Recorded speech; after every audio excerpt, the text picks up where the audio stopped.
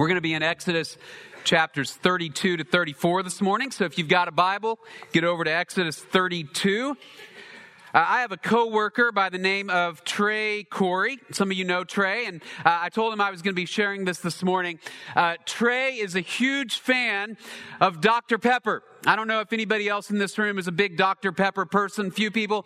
But Trey is such a fan of Dr. Pepper that I have seen him at parties or events bring his own Dr. Pepper with the meal, to bring along with the meal, just in case there was no Dr. Pepper available.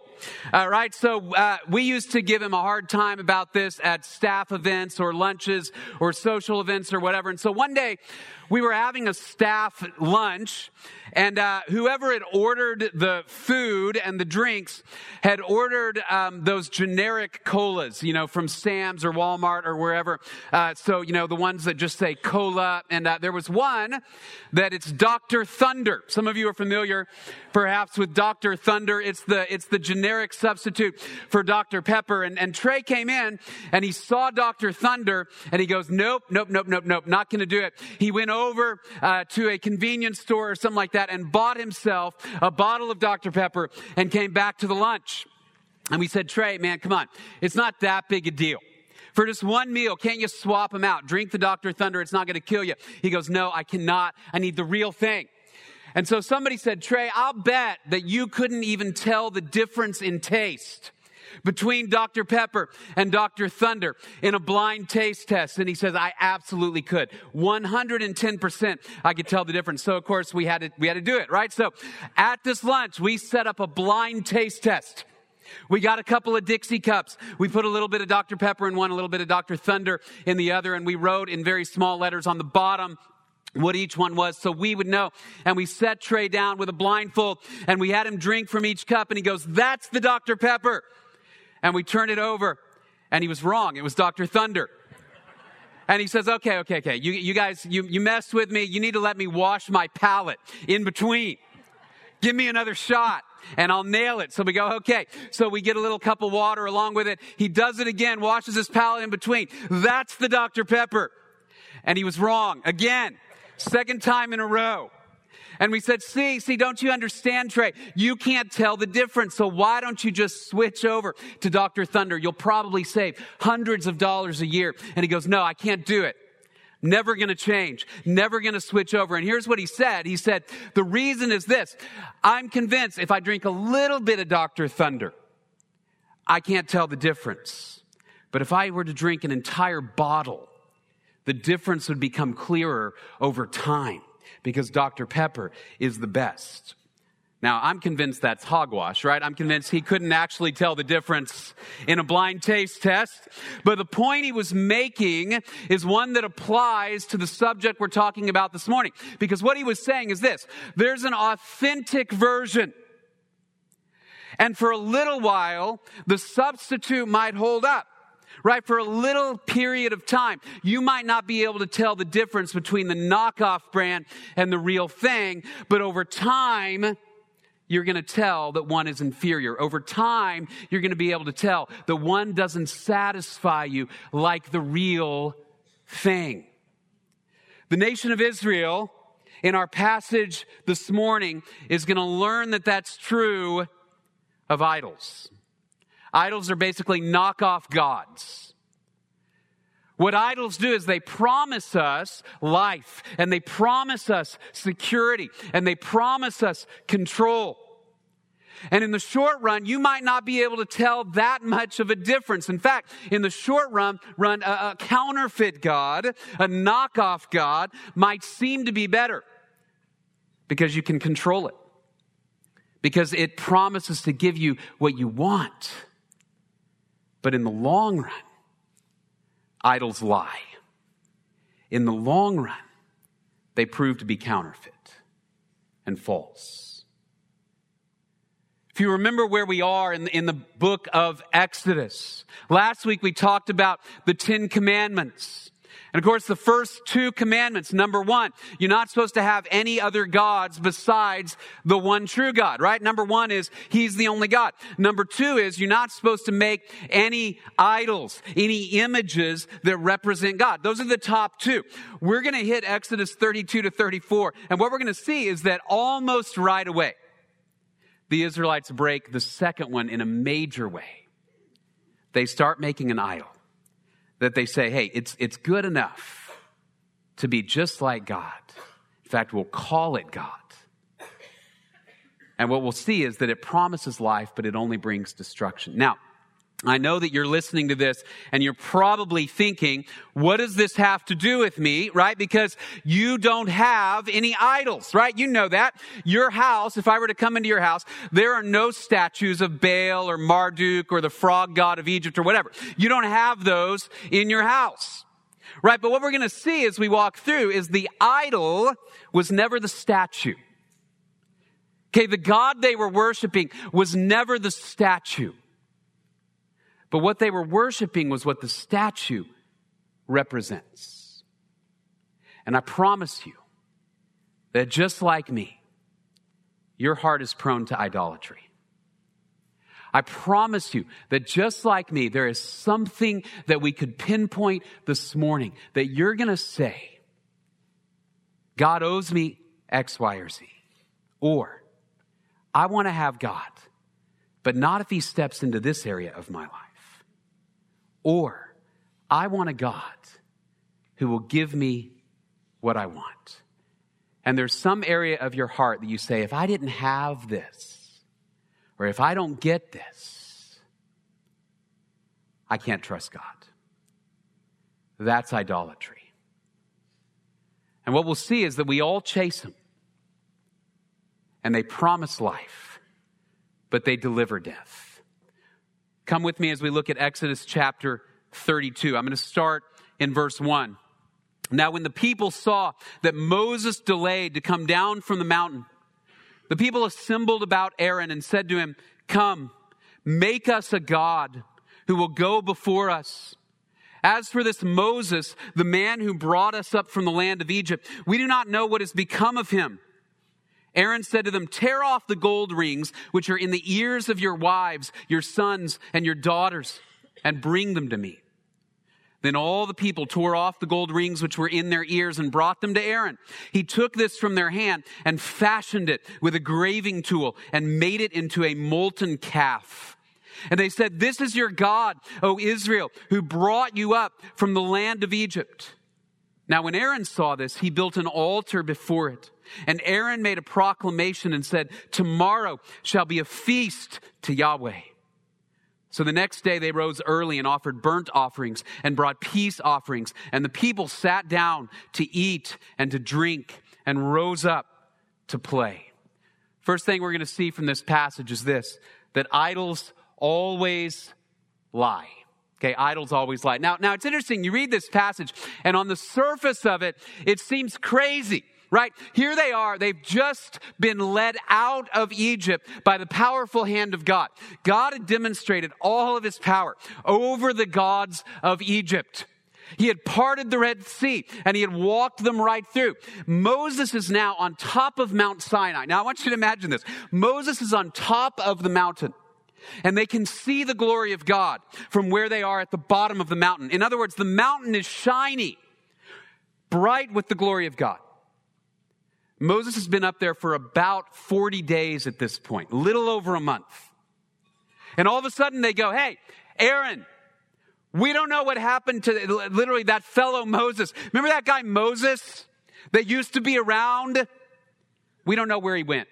He's probably dead up there. So why don't you make us a new God who will go before us?" And see, here's the promise that the idol makes, is that the idol will go before you. You can carry it in your hand and you can cause that God to work on your timetable. But it seems crazy on the surface of it. What's going on in their hearts? Here's what's going on. Impatience, lack of control, and fear. I read an article just a week or two ago about some passengers on an airplane. They were at New York's JFK airport. They were supposed to depart at about 3:30 in the afternoon. But after they loaded them onto the airplane and they were sitting on the tarmac, there was a huge delay. The crew couldn't show up or didn't show up on time. They had all kinds of weather problems. They sat in that airplane for 8 hours until they finally took off. And in the course of those 8 hours, the people got increasingly upset, right? Some of you have perhaps been in a situation at least a little bit like this. I've never sat on a plane for 8 hours. I've sat on them for an hour and a half, 2 hours, where you can't go back into the airport, but you can't go where you're headed, right? And it's hot, and there's not a lot of food. There's not a lot of water. You're crammed in a little tube with people you don't know, and already you're beginning to dislike. And what happens? You get angry. You get stressed. You're going, when are we going to get there? Why can't they take off? What else is going on in your mind? I'm out of control, right? And so on this airplane, people began to stand up and physically fight with one another. They had to call the police to calm everything down because it was getting out of hand. Now put yourself, if you can, for just a minute in that kind of a scenario. How do you feel? Afraid, out of control, ready to roll. But you can't go. That's how the Israelites are feeling after 40 days in the desert, right? Some of you have a hard time keeping your kids under control while you're waiting for 30 minutes at a restaurant after church. Try managing them for 40 days in the desert, right? There's no iPads, there's no iPhones, there's no workout equipment, there's no bouncy house, there's nothing. But you and all these people and miles of desert. And God has promised you to take you to the promised land. But here you sit and Moses is up there doing who knows what on the mountain. Now, what's he doing? He's actually receiving engraved tablets from God with the covenant that God wants to make with the people, right? But they don't hear God's voice. And so they say, hey, Aaron, make us a God because that one's left us. That one's going to kill us. Make us a God who will take us into Egypt, right? And here's what's amazing about it is Aaron goes, okay, everybody take the rings off, right? The gold rings, all your jewelry. Now remember, where did they get the jewelry from? They got the jewelry from Egypt. When God delivered them from Egypt, he said, now everybody ask for your neighbor for gold and silver and jewelry. So they're wearing evidence of God's deliverance from Egypt, and they turn it into an idol.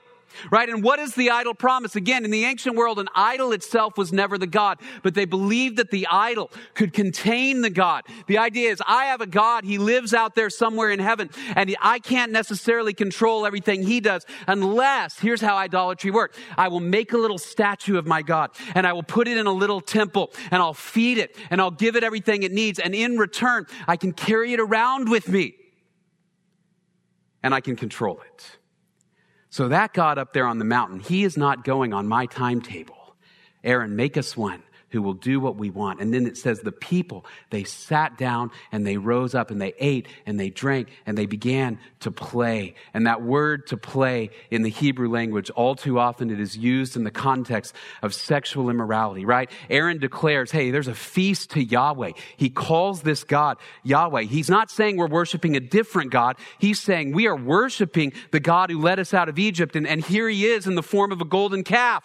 And the people begin to worship him, but not as God had said they should worship, but as they wanted to worship. And see, this is what an idol is. Fundamentally, here's how I would define an idol. An idol is a God that we create that promises us freedom, certainty, or control over our lives. Idols represent our own desires more than they represent the nature of God. Idols represent our own desires more than they represent the nature of God. Right? And so these idols, what do they promise? They promise the good life. They say, look, if you just feed the idol, you build it a temple, you do what you're supposed to do, the idol will do what you want. You can worship the idol in a way that makes you happy. The idol will give you things that you want on your timetable. Right? Here's the deal. They still said they were worshiping God. Right? And as I thought about it this week, I thought, man, this concept of idolatry, it is, I make a God in my image and I say, that's God, right? And I want to worship God, but I want to worship God who gives me what I want. I want to worship a God who lets me worship like I want. I want to worship a God who lets me use my time and my body and my energy in the way I want, right? That's idolatry. And it is the predominant religion of our world. It's the predominant religion of our nation. And dare I say, it might be the predominant religion even of Christians who say, I worship God. I worship Jesus. Right? But I want a God who will let me do what I want. For example, with my body and with my life. Right? So I read a survey this week from the Barna Institute that said among Protestant Christians who say, I worship Jesus Christ, 42% say God approves of pornography. 51% say God approves of sex outside of marriage. Right? You see what we've done? We've said, I worship God, but a version of God that approves of my choices. A number of Christians, maybe in this room, maybe not, would say, I worship a God who wants to give me a lot of money, who wants to make my kids successful, right? In theological terms, we call that the prosperity gospel, right? That the good news is that if I worship God and I do the right things and I believe enough and I pray the right prayers, God will give me an output that is success and financial security, and my kids will go to the right schools and I will have everything I want. Right? Or maybe we worship a God of a political party or tribalism. Right, where we say, you know what I want? I want a God, a representation of God who will stand before my country, who will stand before my church and go before me and save this nation. And so when push comes to shove, the reality is, if these gods out here begin to fall, I find myself stressed, uncertain, fearful, and I'll do anything to stake my claim with my political tribe. Or maybe my idol is religion itself. I say, what I want is a God who claims an hour each week and a few bucks in the plate. And as long as I feed him, he lets me do what I want throughout the rest of the week. I don't have statues in my house. I have idols in my heart. They promise the good life. Right? And we all have them. When you begin to ask these questions, what are my hopes, my fears, my dreams? What are the things that I can't live without? What are the things that if I didn't have, I'd begin to question the goodness of God in my life? You're beginning to pinpoint an idol. They promise us the good life, but see, here's the problem. They only deliver death and destruction. They lie. They lie.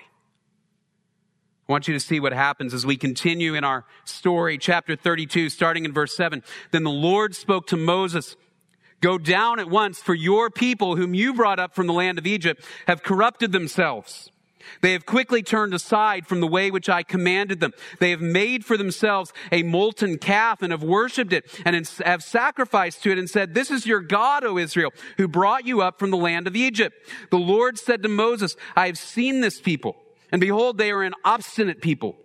Now then, let me alone, that my anger may burn against them, and that I may destroy them, and I will make of you a great nation.'" Now we're going to skip for the moment down to verse 15. We'll come back to these verses in between. "Then Moses turned and went down from the mountain with the 2 tablets of the testimony in his hand, tablets which were written on both sides. They were written on one side and the other. The tablets were God's work, and the writing was God's writing engraved on the tablets. Now when Joshua heard the sound of the people as they shouted, he said to Moses, 'There's a sound of war in the camp.' But Moses said, 'It's not the sound of the cry of triumph, nor is it the sound of the cry of defeat, but the sound of singing I hear.' It came about as soon as Moses came near the camp that he saw the calf and the dancing, and Moses' anger burned, and he threw the tablets from his hands and shattered them at the foot of the mountain. He took the calf which they had made and burned it with fire and ground it to powder and scattered it over the surface of the water and made the sons of Israel drink it. Then Moses said to Aaron, "What did this people do to you that you have brought such great sin upon them?" Aaron said, "Do not let the anger of my Lord burn. You know the people yourself, that they are prone to evil. For they said to me, 'Make a god for us who will go before us.' For this Moses, the man who brought us up from the land of Egypt, we do not know what has become of him. I said to them, 'Whoever has any gold, let them tear it off.' So they gave it to me, and I threw it in the fire, and out popped this calf." Now when Moses saw that the people were out of control, for Aaron had let them get out of control to be a derision among their enemies, then Moses stood in the gate of the camp and said, "Whoever is for the Lord, come to me." And all the sons of Levi gathered together to him. He said to them, "Thus says the Lord, the God of Israel, every man of you put his sword upon his thigh and go back and forth from gate to gate in the camp and kill every man his brother and every man his friend and every man his neighbor."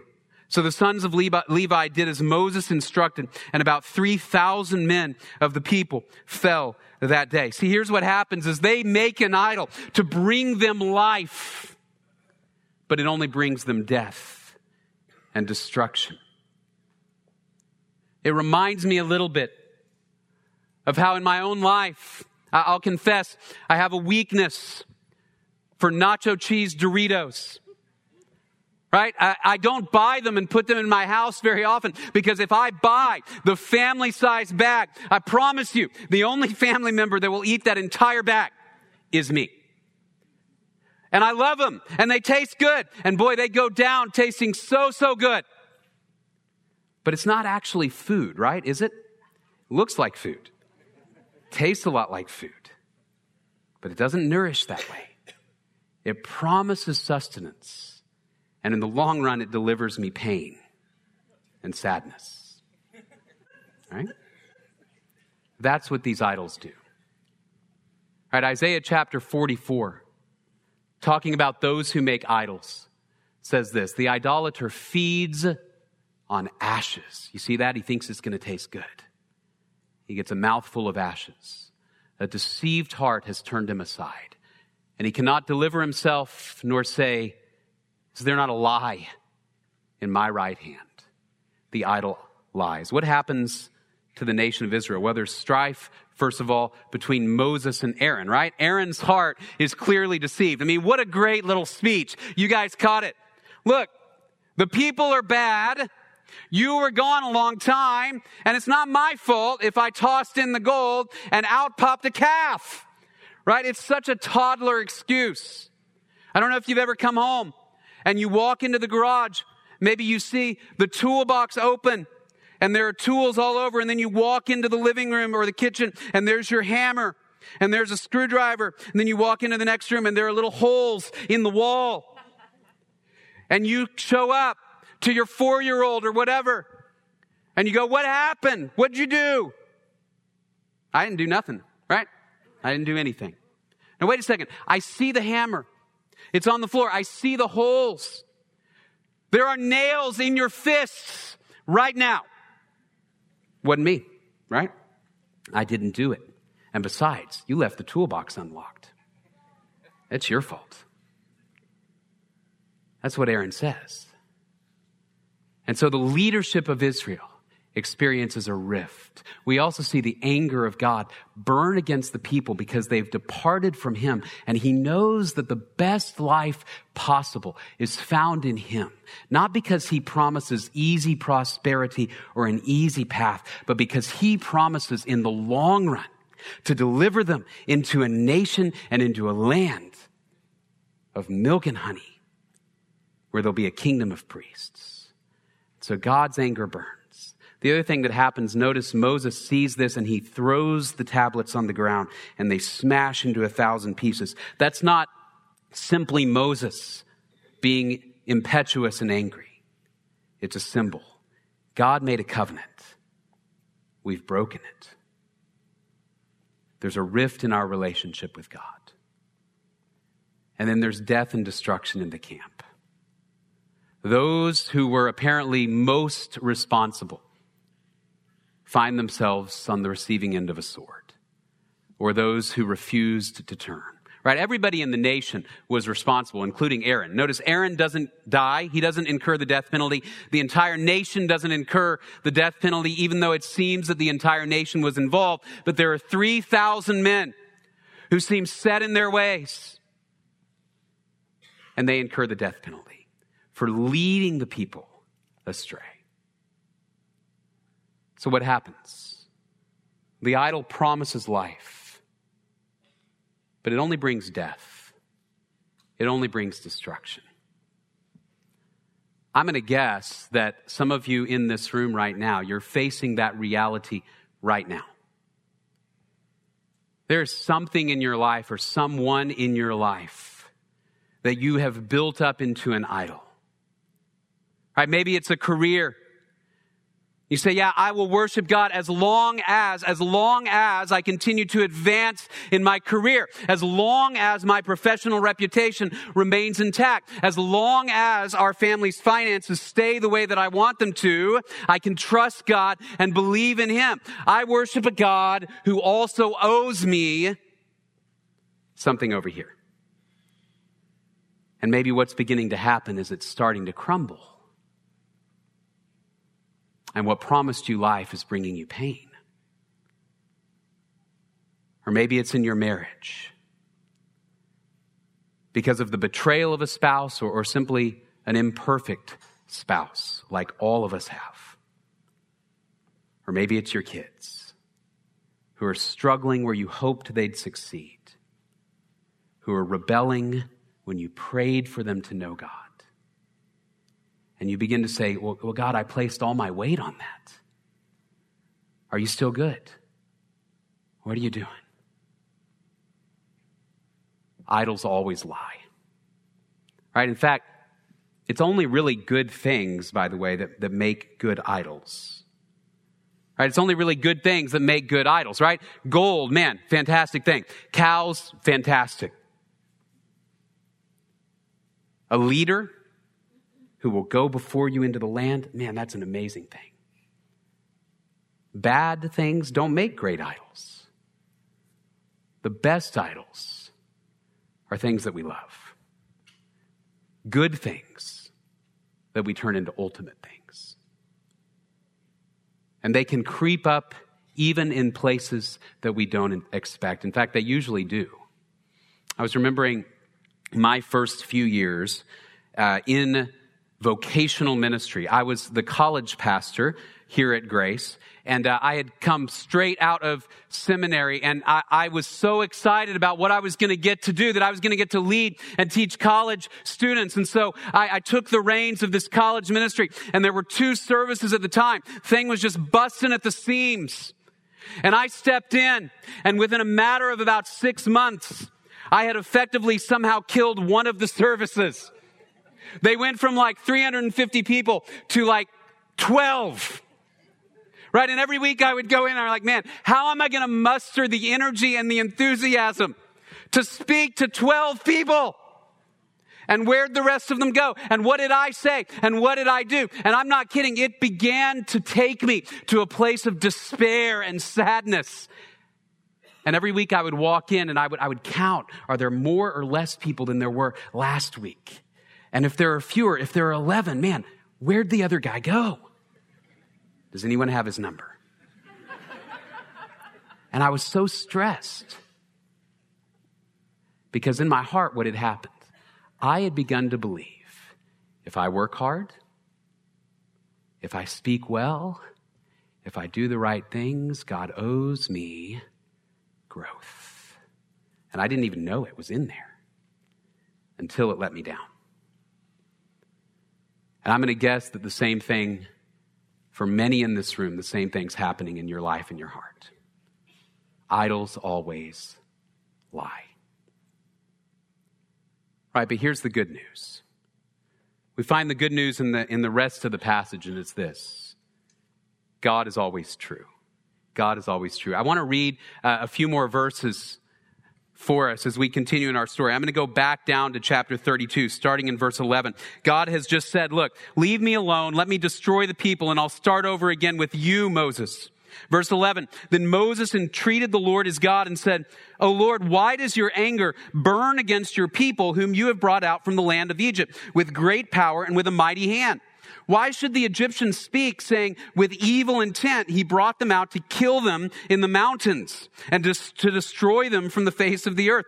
Turn from your burning anger and change your mind about doing harm to your people. Remember Abraham, Isaac, and Israel, your servants, to whom you swore by yourself and said to them, I will multiply your descendants as the stars of the heavens, and all this land of which I have spoken I will give to your descendants, and they shall inherit it forever. So the Lord changed his mind about the harm which he said he would do to his people. Now drop down to chapter 33 for a moment. After all of this judgment on the nation of Israel, then the Lord spoke to Moses, depart, go up from here, you and the people whom you have brought up from the land of Egypt, to the land which I swore to Abraham, Isaac, and Jacob, saying, to your descendants I will give it. In other words, you guys get to go. I'm not going to kill you. Verse 2, I will send an angel before you, and I will drive out the Canaanite, the Amorite, the Hittite, the Perizzite, the Hivite, and the Jebusite. Go up to a land flowing with milk and honey. Good news so far until this, for I will not go up in your midst, because you are an obstinate people, and I might destroy you on the way. When the people heard this sad word, they went into mourning, and none of them put on his ornaments. And then verse 12, then Moses said to the Lord, see, you say to me, bring up this people, but you yourself have not let me know whom you will send with me. Moreover, you have said, I have known you by name, and you have also found favor in my sight. Now, therefore, I pray you, if I have found favor in your sight, let me know your ways, that I may know you, so that I may find favor in your sight. Consider, too, that this nation is your people. And he said, my presence shall go with you, and I will give you rest. Then he said to him, if your presence does not go with us, do not lead us up from here. What's going on? Well, this is a tough set of passages. In the face of God's anger, he says to Moses, he says, look, I'm just going to wipe them out and I'll start over with you. And Moses says, now wait a second. That's not what I know about you. You made a promise. You are a compassionate God. And this is a tough passage, right? Because it says what? It says God changed his mind. God relented, and we go, wait a second. God changed his mind. How does something like that happen? And the answer is, I don't know for sure, but here's what I do know about the passage. Okay, if God had wanted to destroy the people, if he'd really wanted to destroy the people, you know what he would have done? He would have destroyed them. Right? If God had really wanted to destroy the people, he would not have allowed this opening for Moses to intercede. You see that? If God issues a warning, it's because he's eager to forgive. And what I find fascinating about these passages, both of them, is Moses only appeals to God on the basis of things that God has already said. Right? God had already made a promise to them to lead them into the land. God had already told them, I'm a compassionate and gracious God, full of forgiveness to the 1,000th generation. And Moses says, God, this is who you are. Right? And so often what we have this in prophetic texts as well, in the prophets of the Old Testament, is God will issue a warning that sounds like it's a done deal, but it's a warning. Let me give you an analogy. Some of you, perhaps as parents, at some point in the face of your own kids' disobedience and craziness, you have said to them these words, you are cruising for a bruising. Right? Now, you may not hopefully mean that literally.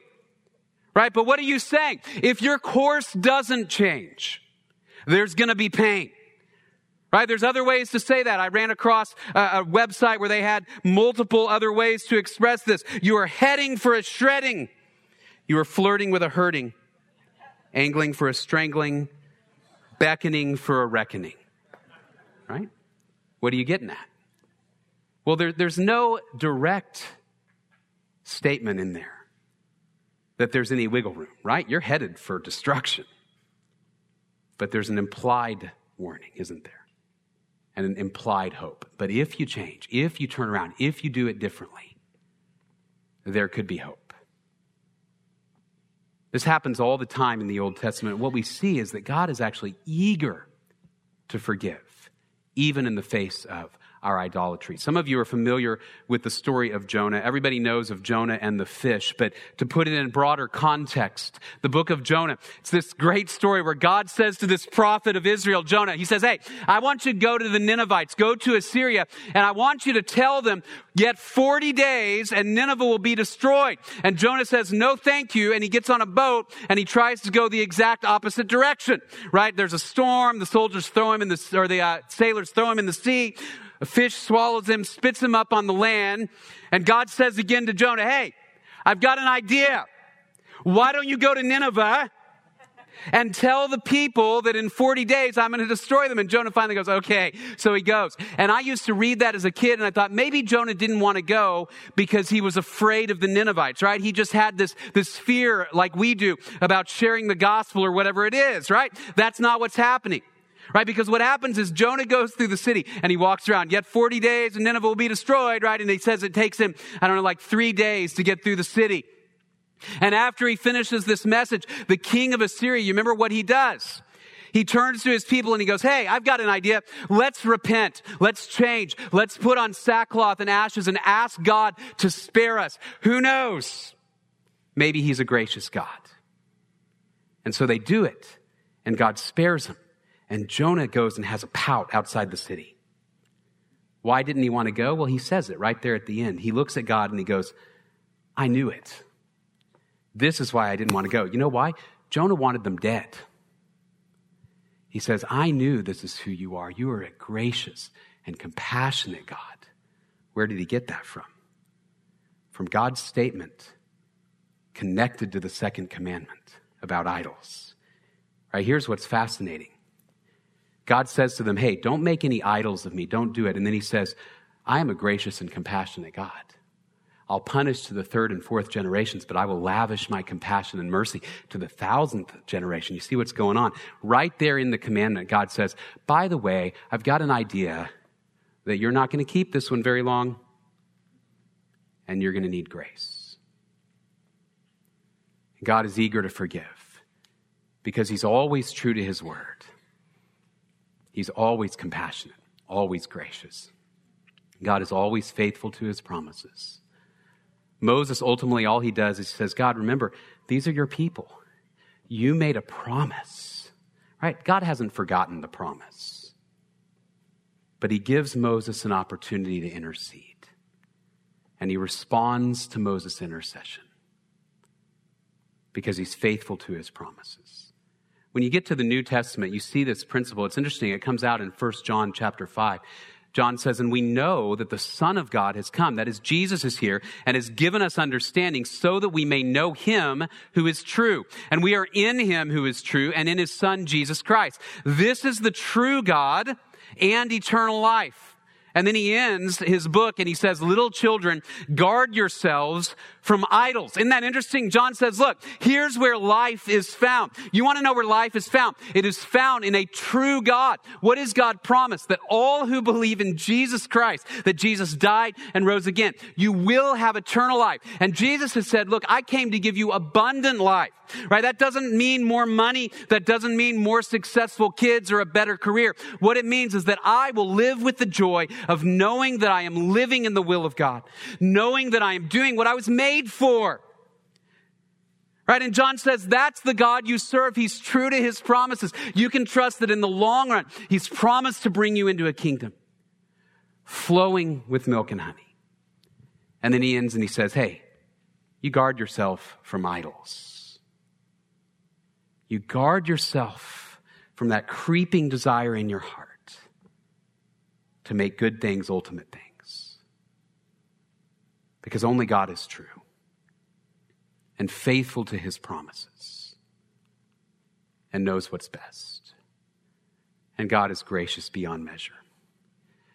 Exodus chapter 34, it's a beautiful passage. I wish I had more time to go into it this morning, but Moses asks God, he says, hey God, show me your glory. And why does Moses ask that? Moses asks because he says, God, I want to know for sure that you're not going to destroy us. I want to know for sure that you're with us. right? And God says, hey, Moses, I will appear to you, but nobody who looks at my face can live, so I'm going to show you my back. I don't know what that means. But he says, I'm going to make all my goodness pass before you. And then look at this, chapter 34, starting in verse 6.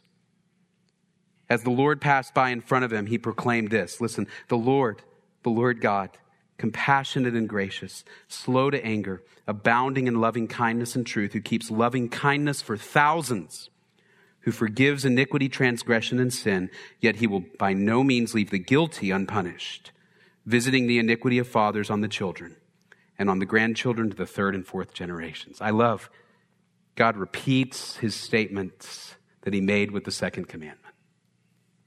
I'm still here.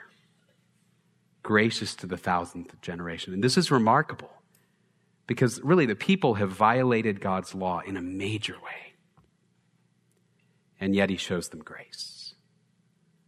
Right? And that's really the gospel in a nutshell, isn't it? That God has demonstrated grace.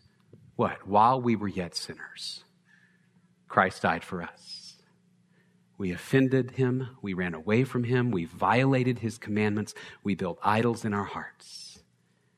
And instead of running away or moving forward to destroy, he gave his son in our place, who died for us and rose again.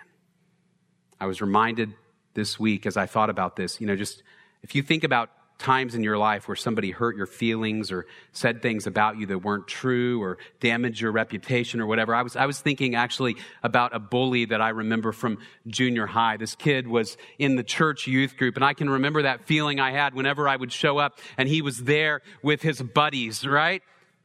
And he would make fun of like my clothes or my hair or whatever it might be. There was always something, and I was always tense and afraid of this kid. And then I would go home and I would think about him at night. But as I drifted to sleep at night, my thoughts of him were never, God, make his life fantastic. Bless him with good things and joy and harmony and a family that loves him. What were my thoughts? Smite him down, right? Or they were like this: if I had power over him, wait till I'm bigger than he is. Right now, that wish never panned out. Okay? But what if I was? What would I do? That's my heart. What is God's heart? Toward those who have offended, grace upon grace upon grace. Yeah, you can go to the idols. That's fine. And they might satisfy you for a little bit, year or two, 10 years, 15 years, but they're going to fail. And God is going to be true. So let me ask just a couple of quick questions as we close then. How do we identify and root out the idols in our hearts? Let me just ask 3 quick questions. Is there anything you say, I can't live without it? If I didn't have this in my life, I'm not sure I could believe God is good. If God doesn't give me X, Y, or Z, I'm not sure that I can trust him. Is there anything in your heart you think, hey, God owes me? God, I did the right things. I was a good kid. I try to be nice to my family. I work hard. I don't cheat. I don't do whatever. Is there anything you say, God, you owe me? And is there a part of your life that you won't submit to God's authority? As you think about those questions and things pop into your mind, those are the idols you're going to be tempted to worship. Right? And the only solution is to do what Moses does. You grind them to dust so they can never be reconstituted again. How do you do that? Through the grace of God. You say, God, I choose to trust in you alone. I choose to trust in the power of your Spirit alone. Smash the idols in my heart and let me trust in you. Let's pray as we close. And as we pray, here's what I want to do. I just want to take 30 seconds and say, God, I want you to reveal the idols of my heart right now. Open me up. All right, nobody else right in this moment is going to know, but say, God, I want you to show me. What are they? take just a moment. And Father, we pray that your Spirit will continue working in our hearts. We know he's working now. Lord, there are things in our hearts that we cling to with a death grip. And yet you call to us and you say, life is found in me and my Son alone. So let us hand over our idols. Father, we pray you would destroy them. And let us trust you. Give us the strength, Lord, to turn our hearts to worshiping you, to give you our time, our bodies, our families, even our theology and our political views, all of our hearts. You already own them. I pray we would trust and acknowledge your ownership over them, day after day, until we see with our eyes the fulfillment of your promise when Jesus returns. We thank you for this time. We pray all of this in Jesus' name. Amen. God bless you. Have a wonderful week.